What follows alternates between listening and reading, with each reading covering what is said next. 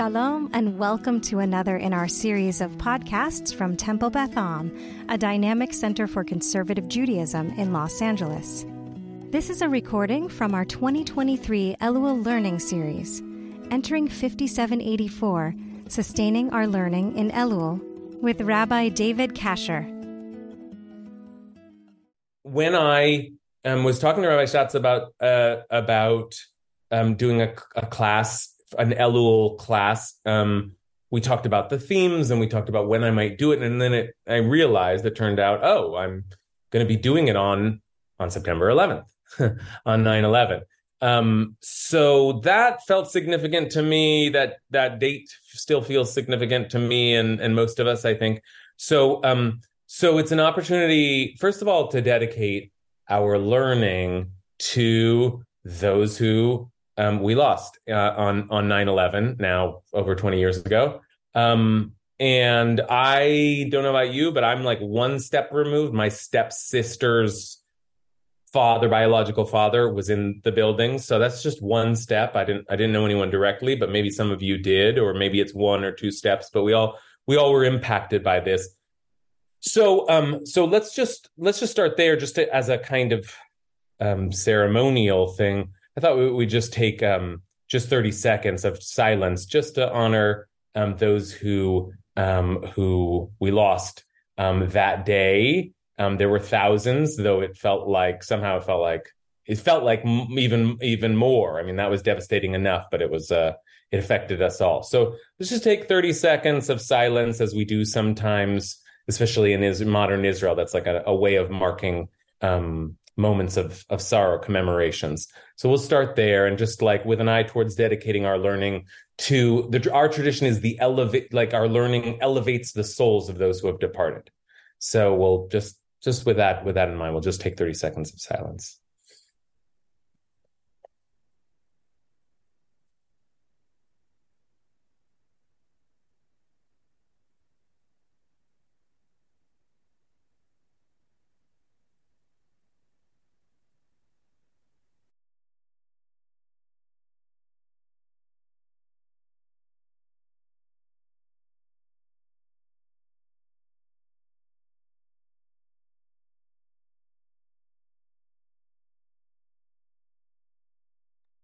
All right.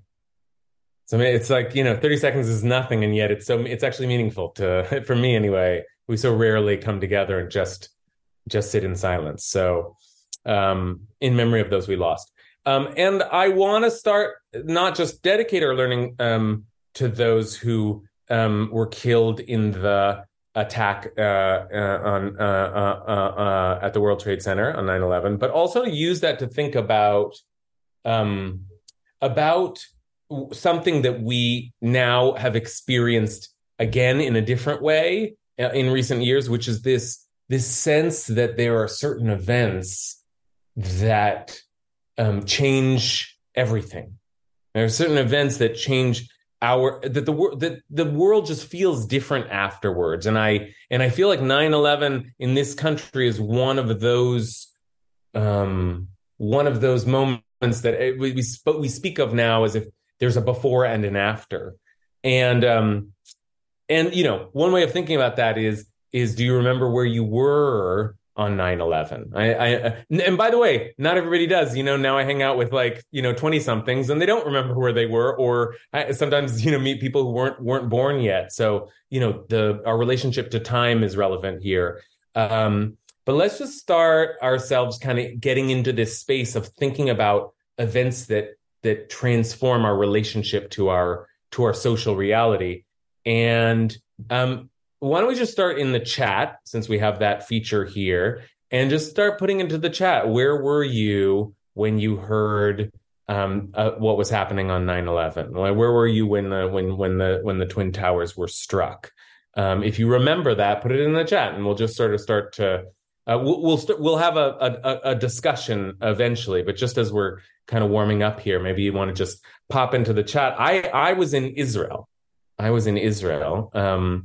And that was a strange thing. I was in Israel studying in yeshiva, and I felt sort of rocketed by the news, but also very far from it. And that was a very strange feeling. And it was strange, I think, for some of us who were in California, when we had friends in New York and their experience was very different. And then I was even out of the country.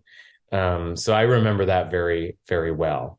And I'm seeing answers come in at my office in St. Louis, at home, about to go to work in my pediatric office. Rabbi Schatz was a kid, okay? So younger than me and remembers it, but in a different way. I was home, rushed to get my child from a Jewish preschool in the biggest preschool in the DC area with many Israeli embassy parents. And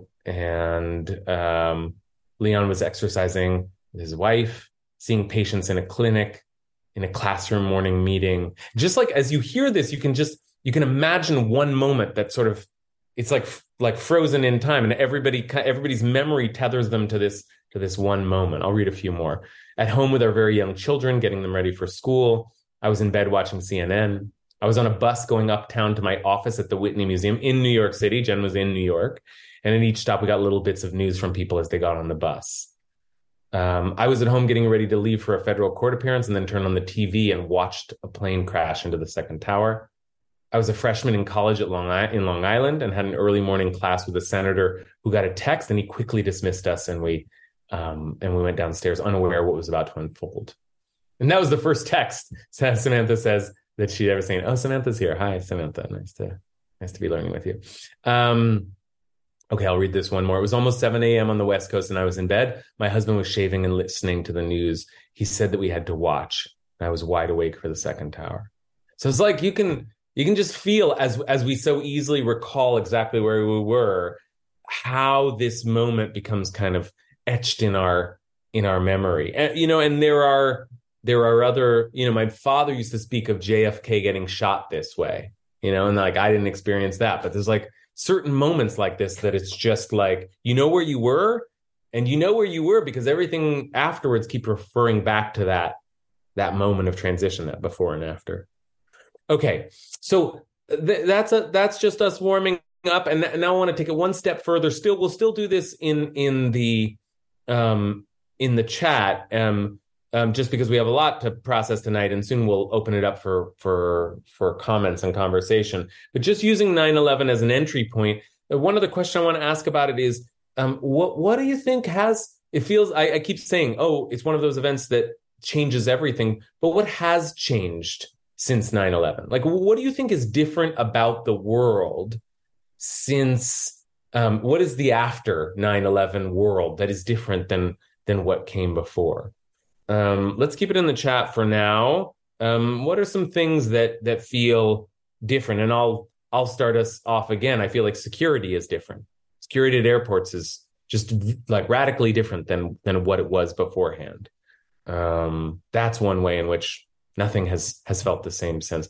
What are some other ways that the world feels different post 9/11? Anyone have thoughts they want to drop in there? Sean and Tom say, in the U.S., we no longer feel safely apart from the troubles of the world. And that's right. There's some way in which we're geographically isolated, and suddenly we weren't. The Golden Medina that my parents fled to from the Shoah was no longer safe, right? This was a different kind of safe haven than this is really far away from it all. Government control over individuals and loss of liberty. That was a huge thing. A way that the government was able to sort of seize the moment and command executive power and maybe overreach it in some ways. And we're still dealing with the aftermath of that. That's, yeah, right. Okay. What else? Ironically, Samantha says that was the last time I felt a sense of togetherness in this country. It's interesting. There was this moment right after 9/11 where I felt like there was this real sense of togetherness and collectivity. And yet there has been since then a kind of political fracturedness, a sense of fear that drives our politics that is different than it used to be. And by the way, my father would have said the same thing about after JFK was killed. Like this is like a certain loss of innocence, a certain sense that this society isn't working as well. This world society isn't working as well. Okay. All right. Like we could do this with 9/11. And we can also, and sort of this is where I want to head into thinking about more recent events, because we now have this. 9/11 was kind of the biggest thing that had happened in my country, in my world, until these last years with COVID. And COVID and the pandemic has been a similar, not a similar event at all, but a similarly transformative event. And, it's different in all kinds of ways. There wasn't a moment, right? It's not like when the planes hit the building, but I do remember, I won't ask for this in the chat, but I'll call on you to remember what were some of those first moments, that trip to the grocery store where you're just like throwing things in the cart. Do you remember that? Or whatever it was for you that just started to realize, whoa, I'm going to stay at home tomorrow, or everything's different, or they've called off this major event that I thought was happening, when we really didn't know what was happening. And then suddenly everything's starting to change. Okay. So here's where I want to enter into the real conversation. And I say real, meaning the one that's live, the one that we're really still having, which is a conversation that is, we couldn't process in the midst of it. We were just surviving. But I think we're starting to have this conversation once again about how the world has changed. And I want to think tonight about how our world has changed post-pandemic. It's weird to say post-pandemic. I just had a COVID sweep run through my family a couple of weeks ago. So it's like, it's in the world now, but we are post something. We're post something, some strange period that we were in that, we have exited. So let's now start to open it up. And I'd love to just like call on folks and hear from you what ways in which you feel like our post-COVID world, post-COVID is the wrong term, but post-lockdown pandemic world is different. What's different now? What feels different now? Little things, big things, our relationship to masks or television or whatever it is. I'd love to just hear from you all a little bit now that we're beginning to reflect and look back. How does the world feel different now? So with that, I want to open up the conversation a little bit and think about that before we dive into some Torah, which I think will help us think about it further. So let's start with Rachel Green. And if we can't see you, we can't see you. But if we can see you, that's better. Okay. There you are. I Hi, can do this while I'm speaking. I think the distrust of anyone and anything labeled an expert has really been impactful in a way that it wasn't before the pandemic. Before the pandemic, a person had some authority, being a professor of this or that, or being a teacher of this or that. And now I feel like the notion of having expertise, particularly in public health, but it's become fodder for ridicule, not some role that's respected in society. Great. Thank you, Rachel. That is such a keen observation. That is a profound sea change. And I know what you're talking about. Our relationship to, as a society, you put it so well, because I might have said to, medical experts or science, or do we trust, but to expertise in general, the idea that there are people who have studied enough and they are the authorities and they know, and we'll just listen to them because who else will we trust? That idea has there was enough debate and confusion and political charge around the debate that we sort of lost a sense of. And I felt myself during the pandemic squarely on one side of a debate. And now everything's changed so much that, I even feel like, wait, what is the narrative? And, I read news stories that maybe COVID was invented in a lab somewhere. And am I supposed to trust that news story? Or what is who's the expert? Where do I get my news? I feel confused myself. So there's a kind of a cultural breakdown and a certain loss of reliability of a sense of authority and expertise that we used to have. That's a great example. Let's hear a couple more. Michael? Well, I was going to talk about how Jewish learning has flowered with Zoom, but I will take off on Rachel's comments because I was just on a call earlier for our Maimonides Society here in San Antonio, and we're having Peter Hotez speak in February, and he is a doctor at Baylor who is going to, his book is coming out on the deadly rise of anti-science. And he spoke at the Holocaust Museum Houston annual event this year about the interrelationship between the issue of anti-science and the anti-vax movement and anti-Semitism. And he has to travel around. He's Jewish. His family and he have been the subject of virulent anti-Semitism. And he has to travel with special guards and security, and it's a shame, but this is part of the world we're living in now. And I agree 100% with Rachel. I saw this in my pediatric practice before. It took a lot of root, a lot of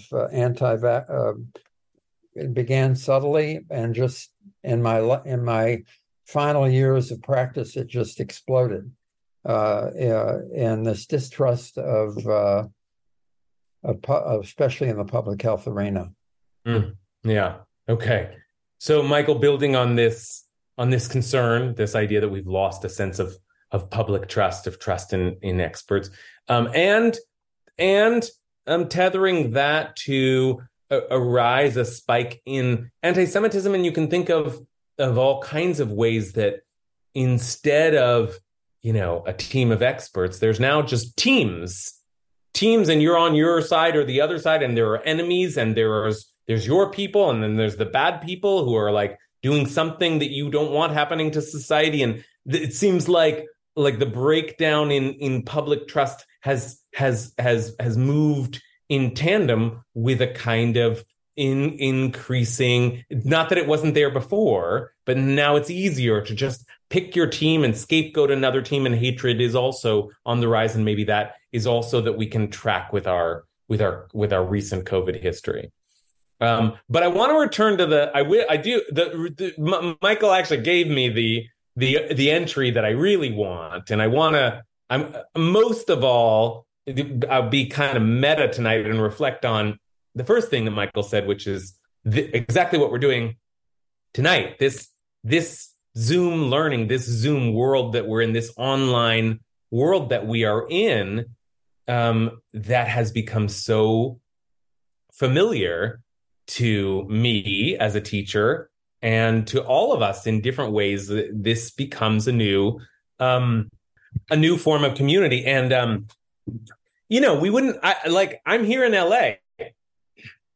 Many of you are here in LA. We wouldn't do this before the pandemic. We would have gotten together in some shul basement and we would have done this. And now it's great because, there are probably some people on this call who are not in LA, and we are one of the things we gained in the pandemic. And I am not saying this as a critique. I'm part of this world now, is that we're able to find each other. And if it was one of the great blessings of the pandemic, but it's it's a tricky blessing. And I think we're now in a position where I'm so used to teaching to a bunch of blank boxes. I don't know who's on the other end. And there's something unsettling about that, even though here I am, this is what I do, this is what you do, this is what we all do now. And so I do want to use this space to reflect on that a little bit and to process what it means to be living in this like newly textured online reality. Okay, so I want to head there soon, but I want to take the last two hands that are up. One from Tybell. And again, love to see you if we can. If not, that's fine. Actually, I'm still home in the pandemic and I'm on bed rest again. So all right, this is the best I can do, which is my Rosh Hashanah Simonim. Anyway, when you first asked it, I had a very personal reaction, but then I thought it might be part of a bigger reaction, and it's part of the package deal.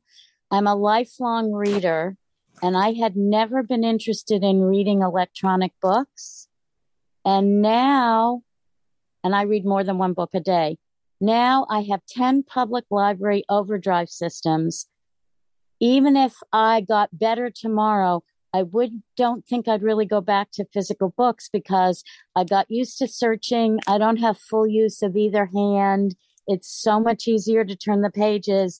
So the package deal is, hey, I can't order Judaica on interlibrary loan. I should say I'm in Maryland. So the biggest library that gets Judaica is in Baltimore. I'm near Washington, D.C., but it's a package. And the reason why, and Mike started going there, who's also not in L.A., but I think that part of the package, particularly for conservative movement, is that, you know, how clergy used to joke about after leaving Zoom, it was going to be hard to give up that mute key.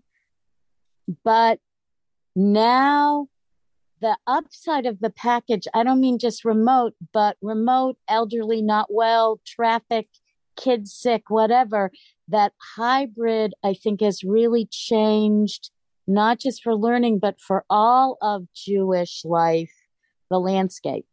Good. Thank you so much for adding that. Right. This is a bigger conversation than just whether we have classes on Zoom. It's like our whole, as you're putting it, our whole Jewish lives, some question about how much of our Jewish lives can be teleported through a screen. And more than our whole Jewish lives, the library, my yoga classes, I take like most of my yoga classes now online. And it used to be the thing was to be in a studio. You had to be there with the teacher. And it's like, yeah, that's better, but it's so much more convenient for me not to drive across town. So all the features of our lives that are broadcastable have shifted dramatically. And I want to begin to ask the question, and soon we'll do so using some of the wisdom that the rabbis have on this subject. I want to begin to ask the question, okay, things have changed. Everything's changed. Certain things change our reality. Now, do we want to go back to the way things were, or are we okay with the changes that we've now inherited? Okay, let's just take one more comment. Someone Samantha had a hand up. Hi. Samantha, and it's speaking of like the advantages. Samantha's like someone I've only spoken to on the phone who lives in Florida, but now we're like learning together. So it's like this is a good feature of. So it's like there's good to come from all of this change. But yeah, please. Exactly, and you know it's really opened up, I think, everybody's world. And I think that for me was, I think, actually an advancement in Judaism. I think there are a lot of people that I've even seen in all different communities of Judaism that were even fearful of technology, and that you see other sectors and other, you know, that perhaps started to embrace technology and a more modernized view of even Judaism because of the pandemic. So I thought that that's one thing that I started noticing in different communities emerging is this overall shift in what does it mean to be Jewish? What does it mean to be a community? And how could we sustain being a Jewish community? So I think overall, we almost have a different narrative of how that could look in all different aspects of Judaism. So that's something that I've noted, because there was definitely, you know, at first it'd be like Orthodox would never consider blah, blah, blah. And then all of a sudden, you know, you could do, Eicha on Zoom, and you could do this. So, you know, people that were originally very hesitant towards embracing maybe new ways of thinking and engaging. My hope would be that that's almost maybe going to be a catalyst for a more modern approach to how we could connect to Judaism. Good. That's so helpfully put, and especially the emphasis on technology and, you framed it in such an interesting way that maybe actually before major events like these, when we're forced to rely on technologies, we're afraid of them. They're unfamiliar to us. We don't want to log in, but also we're just afraid of the world changing. We don't want to lose the not just that human connection. It can be very kind of, maudlin about how, important it is to, but not, we're afraid to lose a sense of the way things are. And just like, this is the way things are. But the truth is the world's always changing. And sometimes we need to be pushed through into the next. So there's another way of looking at these sorts of changes, which is that not that that we lose things, but actually that we gain a courage, a comfort, a willingness to move into the future. Okay, so this is great. So I want to keep all of these themes in mind, and especially the big questions about where we are at as a community and how we are relying on these new structures that we've developed after the pandemic. And look, Rosh Hashanah, this is more talking than I usually do before we study text together, but this is the right time of the year for processing, not just studying, but processing. We are heading into the new year, and it is a good time to think about where we are at as individuals, but also as a community. And we take a cheshbon hanefesh, an accounting of ourselves as individuals, but we also take a cheshbon kehila, an accounting of where we're at as a community. And this is a good moment to do that for all kinds of reasons. And to that, I'll add, before I share some text with you all, that rabbinic literature, by which I mean the product of the rabbis of the first and second century and their students, that turns into the Talmud and the Midrash. Rabbinic literature is excellent for thinking about precisely these issues, these questions of what we do when everything changes, because rabbinic literature, it's not an exaggeration to say, is in itself a response to a massive structural change in response to a historical calamity, and that is the destruction of the temple. The destruction of the temple as the symbol of the conquest of our sovereignty in the Holy Land by the Roman Empire, and our increasing dispersal into a Judaism in exile, which was our reality for thousands of years after. So the rabbis knew what it meant for the world to change, and what rabbinic literature is, among other things, is an attempt to grapple with that change and to think about what will it mean now to live in a post-temple world, just like we're living in a post-9/11 world, just like we're living in a post-COVID world. What does it mean to live in a post-temple world? So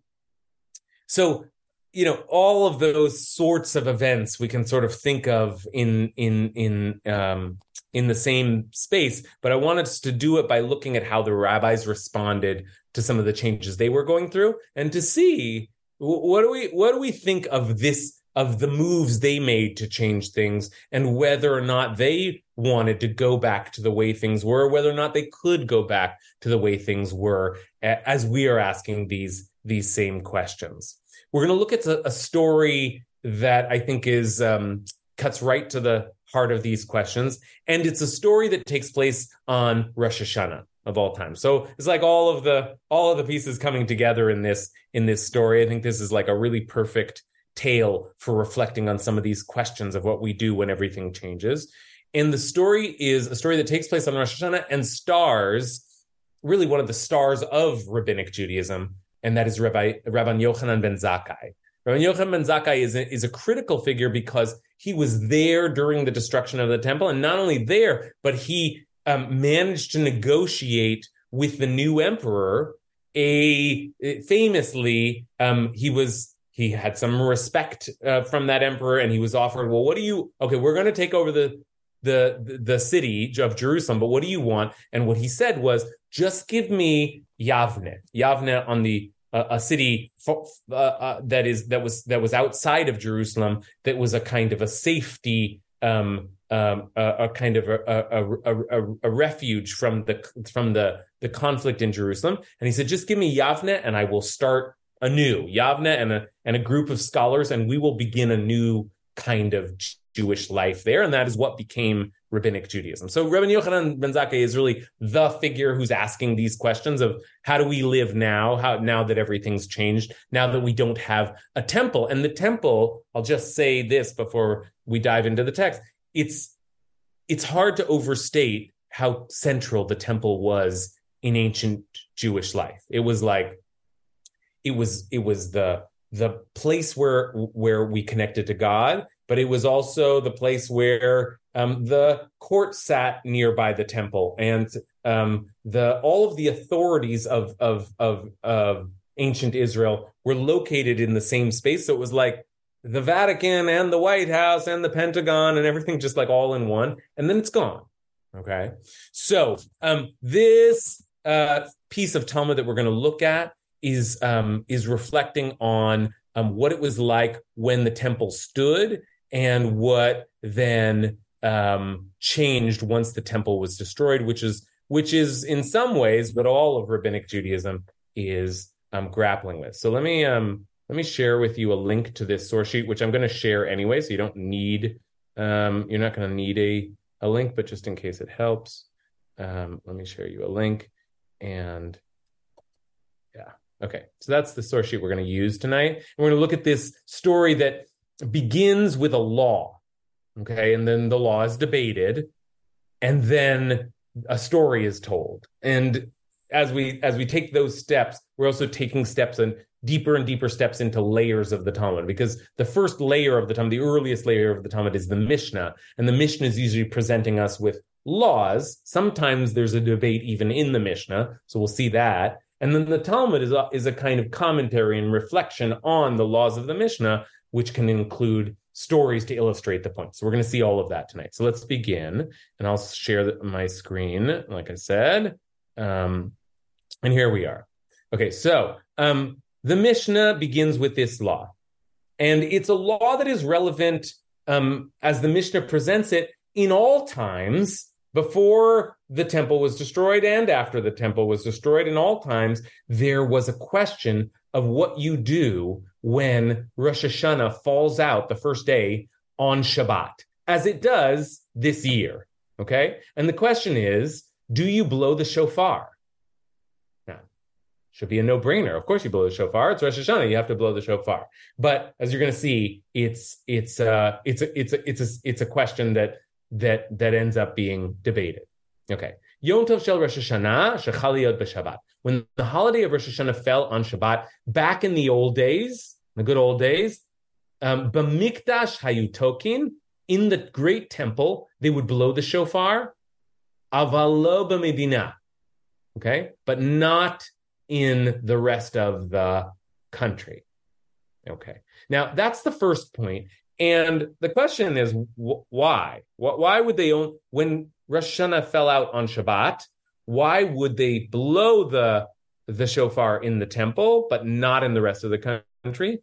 There's debate in the Talmud. They go back and forth. And maybe Shabbat prohibits you from using instruments or using a shofar at all? No, that doesn't seem right, because the Torah says you're supposed to blow a shofar on Rosh Hashanah, and even calls Rosh Hashanah a kind of Shabbat. So in the end, what they decide is, the reason that there's some anxiety about blowing the shofar on Shabbat is because you might not be able to blow the shofar well, or you might not have a good shofar around. And so what you'll do is you'll go and you'll take the shofar to another place. You'll ask an expert to help you. You'll get them to bring a shofar over to you, and you will come to the prohibition of carrying on Shabbat.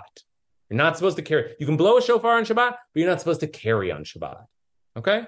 So that's like that's the conclusion they come to. That's the reason that we're worried about blowing the shofar on Shabbat. And by the way, a bunch of other holidays like shaking the lulav on Shabbat, right? Or why we don't read the Megillah on Shabbat. All kinds of concerns that if we're doing other ritual things on Shabbat, then we'll need to figure out how to do them. We'll end up breaking Shabbat.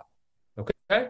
But the law was, therefore, on the first day of Rosh Hashanah, when it fell out on Shabbat, we didn't blow the shofar. But in the great temple, in the Beit HaMikdash, we did blow the shofar. Now, why did we blow the shofar in the great temple if we didn't do it anywhere else? Well, it's the temple.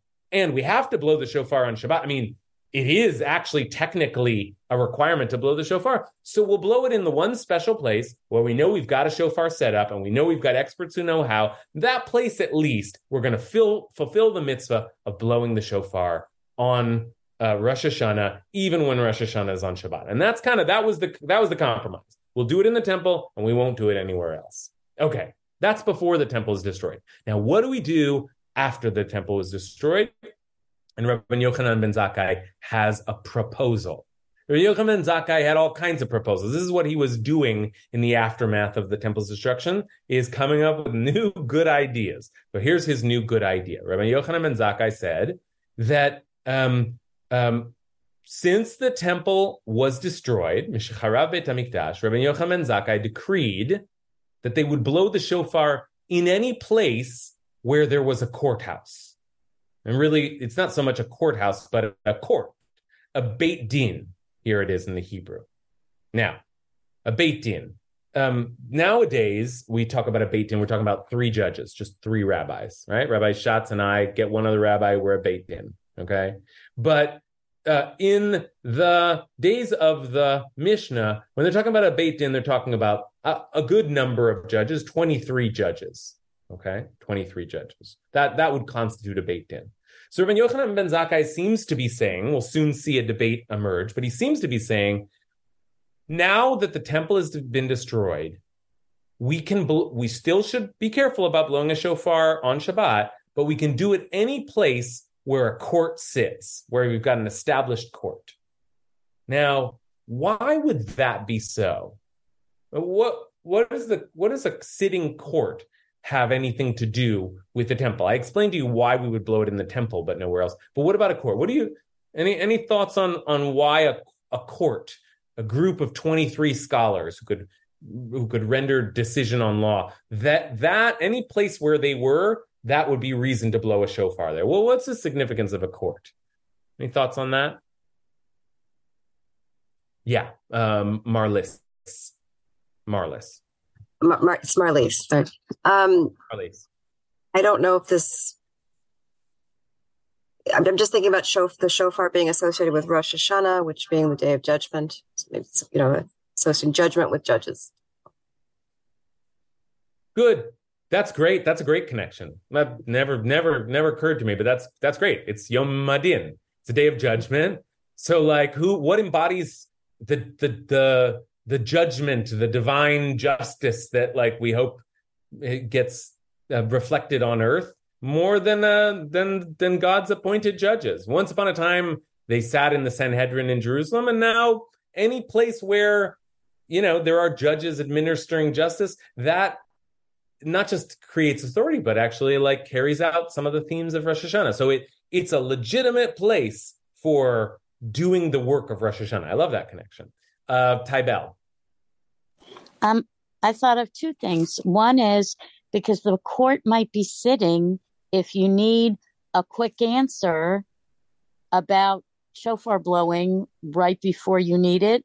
And even if they're not sitting then, if you decide not to do something, but this was Rosh Hashanah, but we've got until Yom Kippur, you could get an answer faster as one if it's a place with a sitting court.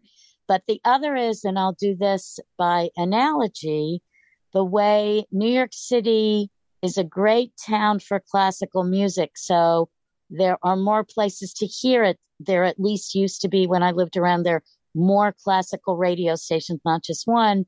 If you have a place where there are more people that live who care about these things, it will elevate the general interest in paying attention to doing things the proper way.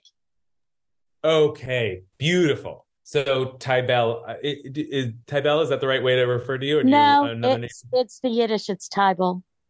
Tybel. Okay. So Tybel says a couple of really, really helpful and important observations. One is we've been talking about experts, right? Expertise. Well, this is an example of expertise. The people who know Jewish law, the judges, they're around. So if we have any uncertainty about, well, are we blowing the shofar well? Well, we've got experts around. Is it okay to transport the shofar to one place? Or all these concerns about the ways in which we might violate Shabbat or not fulfill the commandment of Rosh Hashanah, all of those anxieties. Well, we've got 23 experts around, so that helps, right? So that's one piece of it. But of course, the other observation is also very powerful, which is that thinking kind of big picture about what's changed here. Well, maybe what's important now in the world after the temple is not the building or the sanctuary or the holy place, not Zion, but people. We're now going to carry the tradition. Our experts are going to carry the tradition. Our scholars are going to carry the tradition. This is now going to be a religion that is grounded in human beings and their gatherings, their coming together. And so a courthouse is the new center of Jewish life, the place where the law is debated, where the questions of how we live are being asked. The temple is, in a sense, no longer the center. It's increasingly irrelevant to our collectivity. And so the courthouse, the assembly of our scholars means something different now. Maybe it really is the new temple in Jewish life. Okay. All right. So great. So here's some reflections on why the courthouse might have been, why Rabbi Yochanan ben Zakkai might have pointed to the courthouse as a new place where we could fulfill the commandment to blow the shofar, even if it fell out on Shabbat. But there is a debate. So it seems like Rabbi Yochanan ben Zakkai says anywhere there's a courthouse, you can do this. But there is a debate. And it turns out we're not so sure. So let's take a look at the debate. The debate is, Rabbi Elazar said, Rabbi Yochanan only meant in the city of Yavne. He didn't really mean anywhere there was a courthouse. What he meant was anywhere the great court, the Sanhedrin, had been moved to. And in fact, in his day, the place the Sanhedrin had moved to was Yavne. Now, that's a court of 71 judges. That's the Supreme Court. And maybe what he means is, yes, everything we said before is true, and we should ground the new authority in experts and in people and in gatherings and in law, but not just anywhere. There still will be one central place, and that place will be Yavne. But the other opinion, and maybe the more radical opinion, is like, no, and maybe the more straightforward understanding of Rabbi Yochanan's opinion is, no, whether in Yavne or any other place there's a courthouse. In other words, is it that we shifted the exception from the temple to one other place, and now embodied in the great court? Or is it, no, now we can do it wherever we gather together, right? There's like the real stakes to this debate. And I wonder if anyone wants to speak them out, but the debate is whether we've just shifted this exception to one place or whether everything has changed. And now any of our gatherings create this kind of exception to the rule that we don't blow the shofar on Shabbat. So Samantha has a comment. I might not be articulating this that well, but the thought just kind of crosses my mind. Okay, well, the Beis Hamikdash has been destroyed, and now it's basically the great equalizer, because no longer do we have the central hub of what is the holiest of holies. Where it's all part of us. It's part of Bnei Israel. It belongs to all of Bnei Israel right now. It's not about being holy only when you have a korban at the Beis Hamikdash. Now with the onus is on you to do it wherever. So for me, I always looked at that as a period of transition for the Jewish people, where now everybody's on the same madriga. So I always looked at that as a very interesting shift in Jewish life. Is like now it almost empowered the Jewish people that I am just as holy, I am just as capable. as, maybe the Levi in the base of Mikdash, or who, the Kohen Gadol or whatever. But I guess what bothers me about this explanation is that, we've lost the kingdom, we've lost the priesthood. So by giving it to the Sanhedrin, by saying that you could do this for them, it's almost like we're bestowing upon them that stature of being royalty. Whereas to me, that seems incongruous with where we're at in Judaism after the Beis Hamikdash was destroyed. Okay. All right. This is great. Samantha's given us a really nice framework for thinking about this dilemma, because it's a dilemma here. Everything has changed. The world has changed. No question. Everybody knows that the world has changed. There's simply no more temple. So now the question, though, is how is this an opening to change things radically, or are we going to try to keep change as minimal as possible? That is, it's already quite radical. And we, Tybal was talking about this idea that we move from an institution with a structure and a building and a sacred space to now just a gathering of scholars. That's a sea change. But do we want to try to limit the disruption, the change, by saying we will put it in one place, and yes, things have changed, and yes, we acknowledge that now we do things in a different way, but we're going to still preserve this idea that it is an exception and it's not just a free-for-all? Or is it more radical than that? Are we saying that now that there's no more temple, everything has changed, and actually we can build Judaism anywhere that we are? Anytime that we get together and we really analyze and judge and think and process our religion, it's an entirely new landscape. And in that sense, an entirely new religion. And maybe any three people can get together and blow the shofar, because let's write new rules. Let's think about this in an entirely new way, because Judaism is fundamentally different and we just have to get used to it. So there's real stakes to that debate. We all agree that there's a change after the temple's destruction, but is it as little change as possible, or is it as much change as possible? Those are some of the stakes here. Rabbi Schatz. This might be where you're going, so I'm sorry if I'm stealing your thunder, but I think there's also, and you and I talked a lot about this during the pandemic as professionals in the world.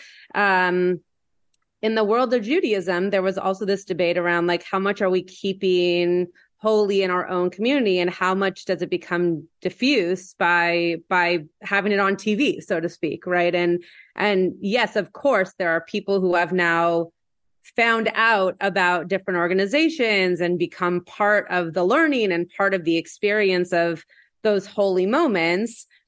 But as we all know, as soon as something is out in the world in a big way, it's harder to bring it back. And so with the blowing of the shofar, does the added caveat here of having it be in a more broad space or in a more general area make it less, I don't want to say holy, but less focused in on what its use was primarily for? Good. All right. That's exactly right. And you have been my sort of thought partner through these last years. So you're right to reference conversations we've had where we've been thinking about exactly these things and worrying about exactly these things and really unsure. Your rabbis have been unsure, just as you have been unsure. What's the right call here? I mean, during mid-pandemic, deep pandemic, I think all of us acknowledge that it was a tremendous gift to have some kind of online portal to connect to anyone. But now, is the cat out of the bag? Have we gone too far? I worry about these things. I love learning online. I'm so happy to have but I don't like praying online. And but some of you do like praying online. Some of you, we all have different lines that we would draw on how far is too far. And Rabbi Schatz raises this question, which is also the critical, one of the critical questions here, which is whether you draw the line here or there. Once the line has been drawn, can it really be pushed back? Are we really able to go back? Okay. And with that, I want to take some of the comments that are up, but I want to give you the last piece of this Talmud, the story piece of this discussion in the Talmud, because this story piece deals with exactly the question the Rabbi Schatz has just raised: is can we walk it back once we've walked it forward? And I just want you to see Rabbi Yochanan ben Zakkai in his full display of his radical of his kind of radical game-changing authority here. And just to give you a sense of what it means to move something forward and then not be able to move it back. This is the Talmud's reflection on the Mishnah's uncertainty here. So just take a look at this. This is like funny story, but also I think a deeply relevant one. Okay, so since the temple was destroyed, Rabbi Yochanan ben Zakkai decreed. Well, how did that happen? What was the story where he first made this move? Where did he decree? And this is the story. Tana Rabbanan, the rabbis taught, once Rosh Hashanah fell on Shabbat, after the temple had been destroyed, and people gathered together from all the cities. So they don't know what to do. We used to only blow shofar in the temple. But Rabbi Yochanan ben Zakkai said to the elders of the community, Nitka, let's blow the shofar. And that must have hit the crowd like, whoa, can you really do that? Are we really allowed to do that? Can you really pray on Zoom? I mean, what's going to happen here? Is this going to change everything?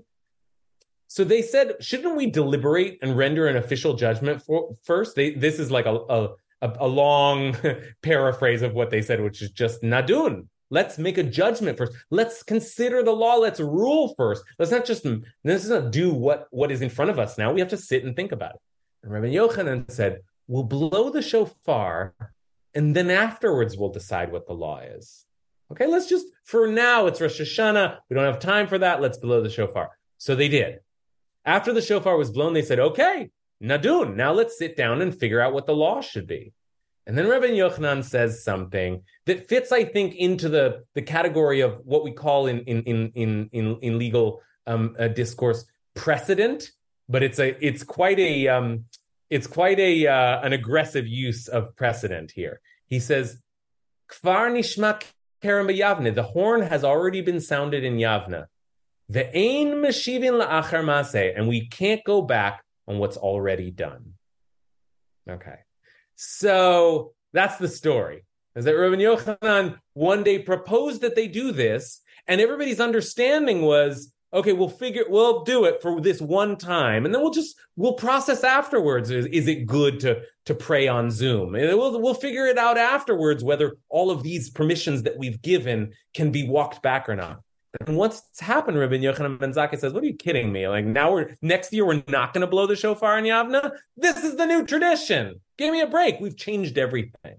Okay, now I want to so that's the story. And I want to turn back to you to, again, ask this question that the Talmud is asking, that Rabbi Schatz is asking, that I'm asking, that I think we're all asking, which is this new reality, this new status quo, this learning together online, sometimes praying together online, doing our yoga classes online, this whole new world that we're living in, is it just the new reality and that's all there is to it? Or should we be, as some of those rabbis were in Rabbi Yochanan's time, worried that no, maybe we went too far. Maybe we should be walking it back. Maybe it isn't enough that the horn has already been sounded and that's all there is to it. So I want to we'll just come to a close soon, but I want to hear your thoughts on this question of where we're at and whether this is good and whether it's or whether it doesn't matter whether it's good or not. It just is. Or on the other side of the debate, no, we've gone too far and we need to rethink. Now that we're emerging from the pandemic, let's rethink some of these new norms that we've become accustomed to. So open it up for your reflection on that question. Tom. I don't have an answer, but I have an observation, which is that it feels like in this story and also definitely in this Zoom discussion, there's an inside group and an outside group. Like if there were people who were regularly davening together in person before the pandemic, then they might feel like, we want to get back to what we had before. And if there were people who were homebound or just didn't go because it was inconvenient, but during the pandemic, they started davening, or during, after the temple, they heard the shofar one time, then then the new people are like, well, yeah, this is it. This is it. Yeah, this is, and the old people are like, let's go back to the other way. So sometimes it has to do with what your experience is. And I think I'm hearing actually those debates happening now. There are people who are homebound who are like, no, don't go back. Don't go back to just doing it in person, because then you're leaving me out. I won't restate it because you said it so well. That is definitely one of the tensions that we're grappling with here. Yeah, beautiful. Lillian and Steve. Hi, Rabbi Kasha. This is terrific. Really great studying, and it's wonderful to be here with all of our friends and community. I was thinking about the rabbis, and I was wondering if some of them wanted this to happen before the temple was destroyed, if they had an inkling about this. And like I was thinking about, as a physician, I've wanted telehealth for decades, and we couldn't make it happen. The government wouldn't support it. They wouldn't pay for it. And people couldn't come in to see us. Now, all of a sudden, there's telehealth. There is no going back. There's just no going back. So what COVID did was sort of put a rocket ship on change that really needed to happen. And there were shackles on it. So I'm wondering if the rabbis in that time were already feeling the desire to be at Yavne, to be in the Golan Heights, to be all over the country, and to be with people. Such a great question, such an important question here, and I think that's one way of looking at what Rabbi Yochanan ben Zakkai is up to. Is maybe after all, the rabbis represent the folks who loved sitting around and talking about the law and learning and processing and judge. They were the court people. They weren't the priests. And maybe even in the days of the priests, they were already thinking, oh my gosh, this has gotten so antiquated. This priestly system is so corrupt. We really should be moving Judaism forward into a new era. And then suddenly the world forces it. And it's like, well, let's seize this opportunity because we knew that we were heading this way all along. And I think the way you're framing it, Lillian, is exactly right. Maybe that's true for us as well. And there was a suggestion about this earlier that maybe we have a fear of technology. We have a fear of a new landscape, but this is where we're headed. And so there's something, I want to say, a little bit like conniving and not cynical, but certainly strategic about Rabbi Yochanan ben Zakkai's move. Maybe it wasn't just like, what do we do now? The temple's been destroyed. But this is the moment and we're moving forward. I think that's a very plausible reading here. Carl Sunshine. You there, Carl? Yes, I am here. On the question of can one go back to a previous circumstances, I think it depends a lot on how you've set up the experiment, the new trial. If you go into it with an acknowledgement that it is a trial or that there's some kind of unusual circumstances, and then when you get done, you can say, okay, we evaluated the trial and the new circumstances have ended. We're deciding to go back. It wasn't a good thing. But if you go into it without setting it up that way and you make it seem more like, well, we're just doing this new thing now, that's the new thing, then I think it's much harder to go back. And on this point, I have to say the halo on one of our exalted rabbis is a little tarnished for me because it seems like he manipulated the people. He misled them, perhaps purposely, that this was an experiment, but then it wasn't.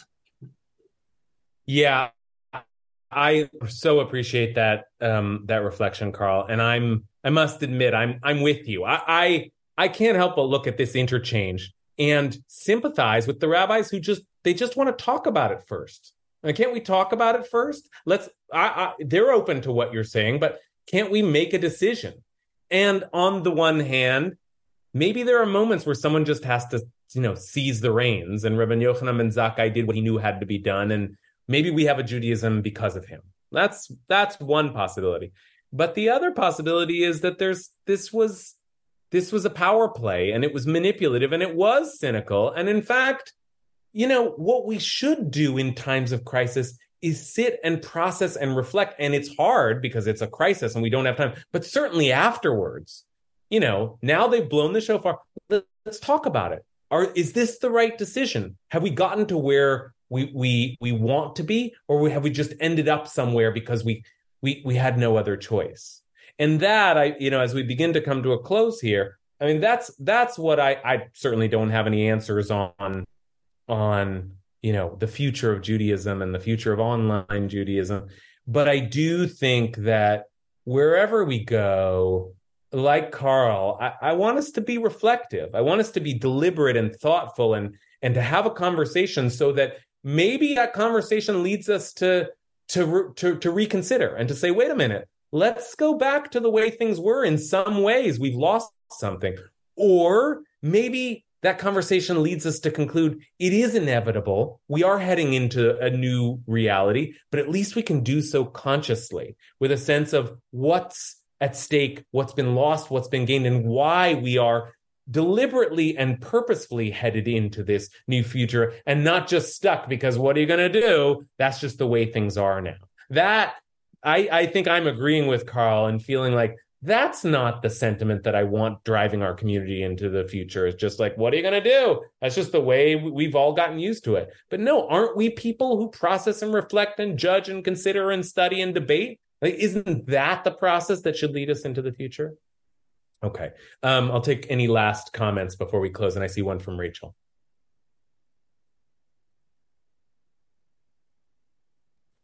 Okay. Here I am. I think what is sticking in my craw about this great discussion and analysis and my agreement with the sense that, yes, we should be reflective and deliberative in making this decision is Rabbi Yohanan ben Zakkai blew the shofar on Shabbat. And these days we don't. And right. There's something really like those two facts don't fit together. You are exactly right, Rachel, and I'm so glad you mentioned it because it shouldn't go unmentioned in our conversation. We don't blow the shofar on Shabbat. We don't do that nowadays, or at least many Jewish communities have gone back to the practice of not blowing the shofar on Shabbat, and there's a deep irony there. Now, there's a technical reason, which is that we don't have the kind of court that the 23 Sanhedrin kind of style court that Rabbi Yochanan ben Zakkai was talking about. So it's easy to say, well, even if he meant it, nowadays that doesn't count. But that's not really the point. And I think Rachel is putting her finger on something very, very ironic and important to note here, which is that for all that radical movement, let's for a moment sympathize with Rabbi Yochanan ben Zakkai, who did move Judaism into the future.